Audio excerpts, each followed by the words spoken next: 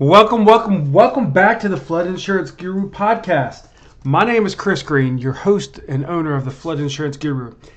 Today we're going to be particularly talking to investors and multifamily investors. And we're going to be talking about some things like, when is flood insurance required? Is flood insurance expensive? Can you change a flood zone in a multifamily investment property, and what might be some of the benefits here? So those are three things we're going to discuss in today's podcast. So if these things relate to you, stay tuned to today's episode.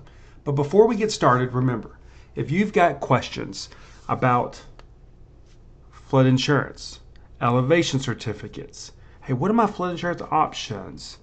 What do I do after the flood? Make sure to visit our website, floodinsuranceguru.com. You can also find the resources in the Flood Learning Center there that help kind of guide you through this process of purchasing flood insurance if you're in that part of this journey. Remember, if you like what you're hearing on here, make sure to go to iTunes, Google Play, Spotify, and leave a review and let people know how we're doing. That's how they know. So now let's get to today's topic. We're answering these three questions today for multifamily investors. And what we're talking about is flood insurance required? Is flood insurance expensive? And can you change the flood zone on some of these properties you might be purchasing as a multifamily investor? So let's start with the burning question here, and that is flood insurance required? How do I know that flood insurance is required? So today we're going to particularly be talking about specific flood zones, generally, where flood insurance is going to be required. Let's start with non-coastal areas. Generally, if you get a flood zone determination back from a private equity lender, Fannie Mae, Freddie Mac, and it says flood zone A, flood zone AE, anything that begins with A generally is going to require flood insurance if you're taking out any kind of mortgage. Now remember, if you're not taking out a mortgage, in most situations, flood insurance is not going to be required. It's only required when you've got that additional interest there. So if you're thinking about maybe paying off a mortgage, no, you won't necessarily have to continue to carry flood insurance. Is it recommended? Yes. But it's very important to understand that when is flood insurance required? It's when it begins with A, really outside the coast. If we're talking about coastal areas like Houston, Miami, Charleston, you may also have a zone called V. This is a velocity zone. These are tidal areas, areas usually right along the coast.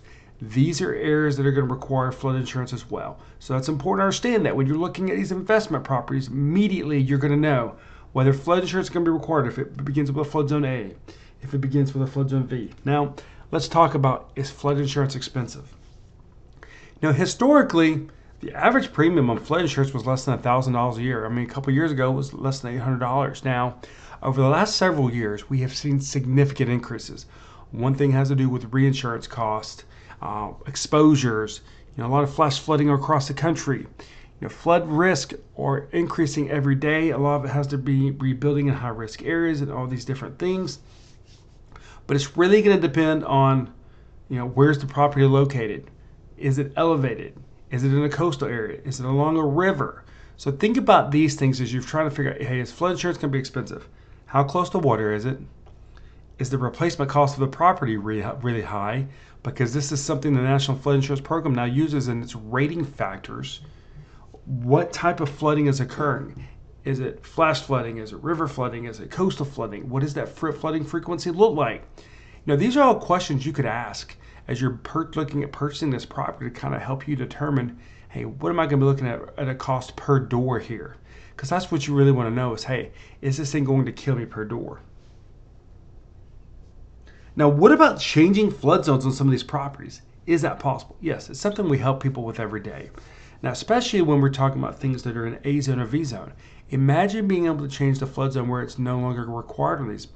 Now, that might help you increase your property value 10% when you go to sell it, because the next investor may no longer be required to purchase it. This could be a huge deal for you when making money on this property. Now, what is something you should look for in potentially seeing if the property can be changed on a flood zone? What you're looking for on an elevation certificate is, first of all, your base flood elevation. It's going to be in the middle of the usually second page in the B section.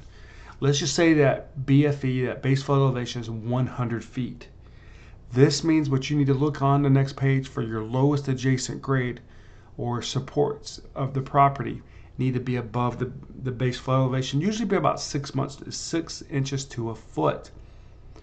tells you are a good candidate to do a flood zone change. Now, generally, with the National Flood Insurance Program or FEMA who actually does these, it takes them about 30 to 60 days to review these to determine if one qualifies. Now, there's usually several documents that are needed. You need a copy of a warranty deed. You need a copy of an elevation certificate. You need a copy of a subdivision plat. You need a copy of a flood insurance rate map. And usually a couple other documents to supply the FEMA to show them, hey, I think this property is in the wrong flood zone. So yes, these are possible. But that's what we wanted to talk about in today's podcast. We wanted to answer these 3 simple questions for multifamily investors. Is flood insurance going to be required on the property?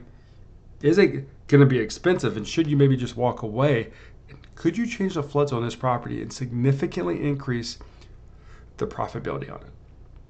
So if you are a multifamily investor, or you work with multifamily investors, or maybe you want more information, or you're ready to take the next steps of doing a flood zone change, or getting this flood insurance in place, or looking at, hey, what is the overall flood risk?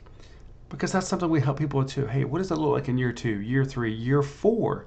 Once again, it goes back to profitability per door. Then make sure to check out the show notes. You can visit our website, floodinsuranceguru.com. Click on that next step section, and we'd be happy to meet with you to review these things for you to help you improve that flood insurance situation so you can increase the profitability on this property. My name's Chris Green, president and owner of the Flood Insurance Guru, and your host of this podcast. And I want to say thank you for tuning in to today's episode on 3 questions from multifamily investors when it comes to flood insurance. Is it required? Is it expensive? Can it be changed? Thank you.